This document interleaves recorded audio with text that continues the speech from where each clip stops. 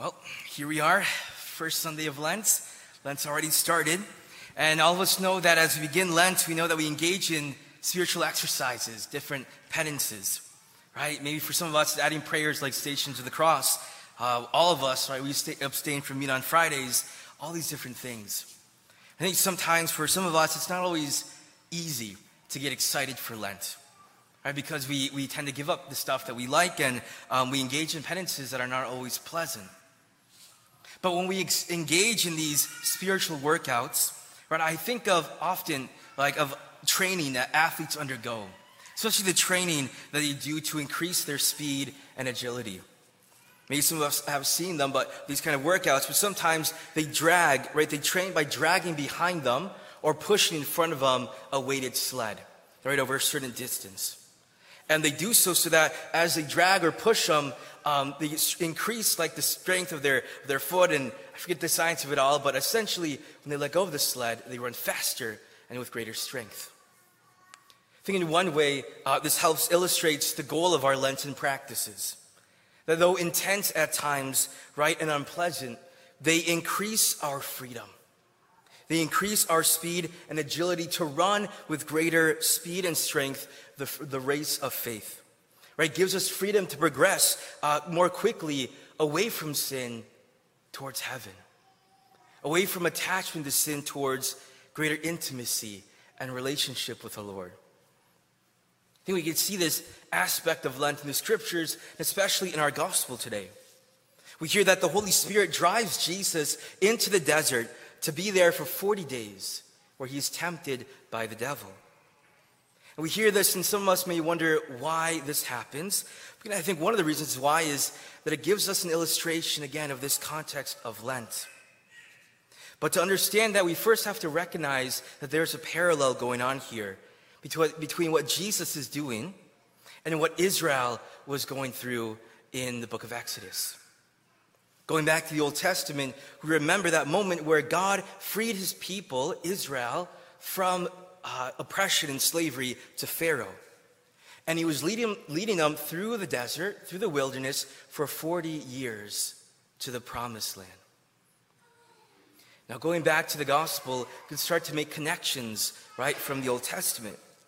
We see that Jesus, and it says specifically, spends 40 days in the desert.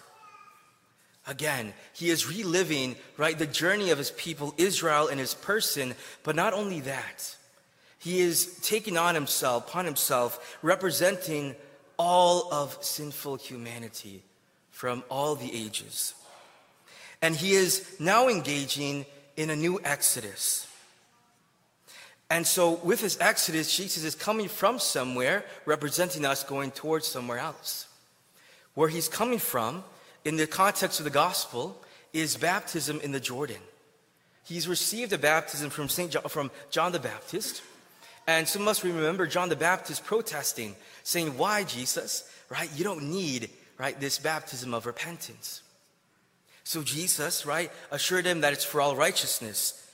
In other words, that baptism was the beginning of Jesus taking upon himself our sins, being in solidarity with all of humanity, and carrying it through to the cross. But that helps us understand that instead of going from, like Israel, away from slavery to Pharaoh, Jesus, representing all of us, shows the new Exodus is a journey away from slavery to sin. And where is he going? Where is he taking us?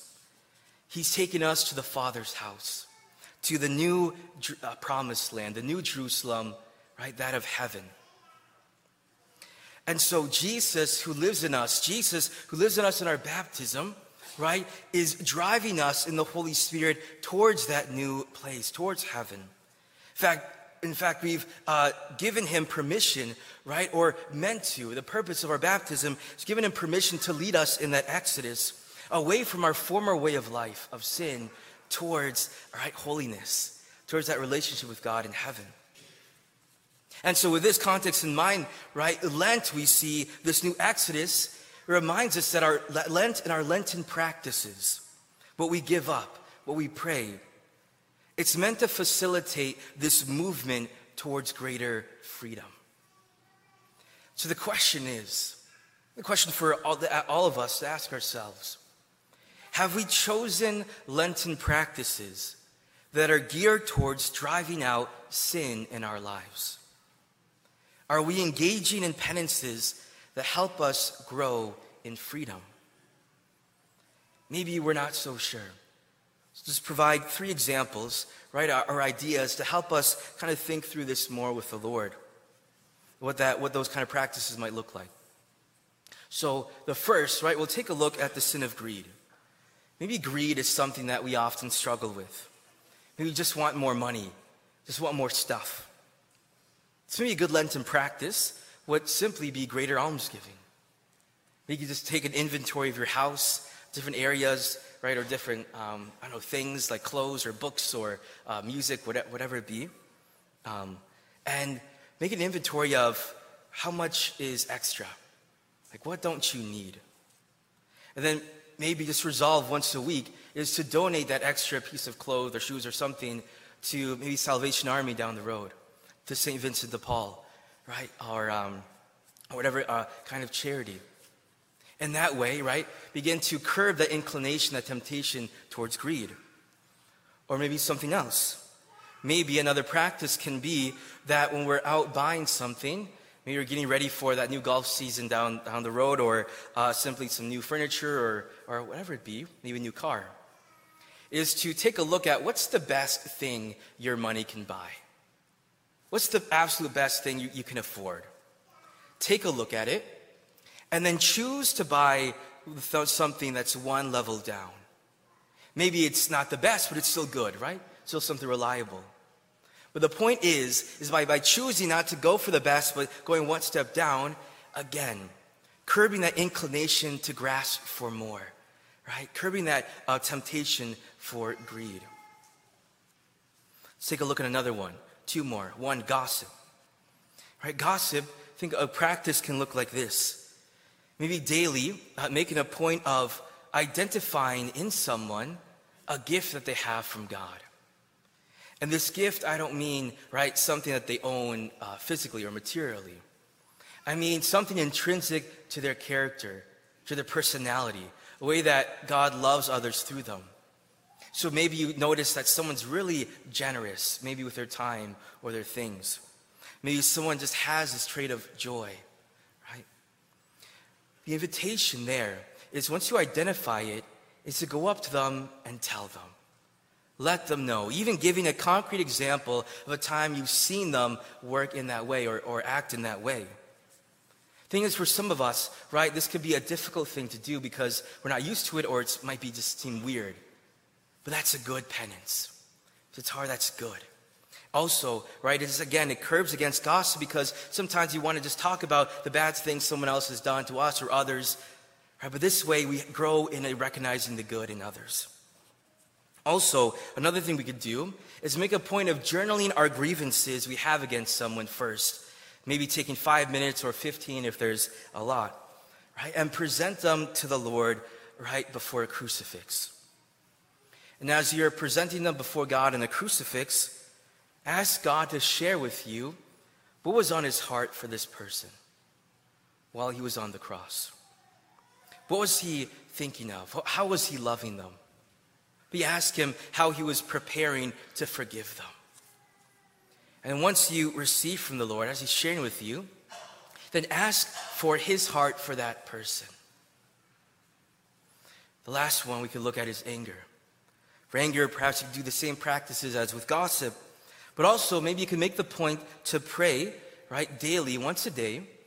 Maybe you could start for every 3 days, right? Is to pray blessings upon a person that has made you angry. And I don't mean just pray for their conversion. Absolutely do so, right? But to pray for God to bless them with his love, bless them with his joy, bless them with happiness. Now, I know when that can be really difficult to do, especially when we're angry, especially when they've caused an injustice toward us, I know. And sometimes that situation involves a lot of forgiveness and the inner healing for the hurt. But to curb against any sinful wrath, any unjust anger, right? Pray blessing upon them, right? That could be a good practice. So these are just a few examples. So it might be helpful for you to ask the Lord Jesus, for all of us, to ask the Holy Spirit to identify in your life what is a sin, right, that you're most tempted towards. A sin that is always kind of inviting you to go back, right, to itself, like this attachment. And ask the Holy Spirit not only to identify it, but to inspire you with a Lenten practice that can give you greater freedom.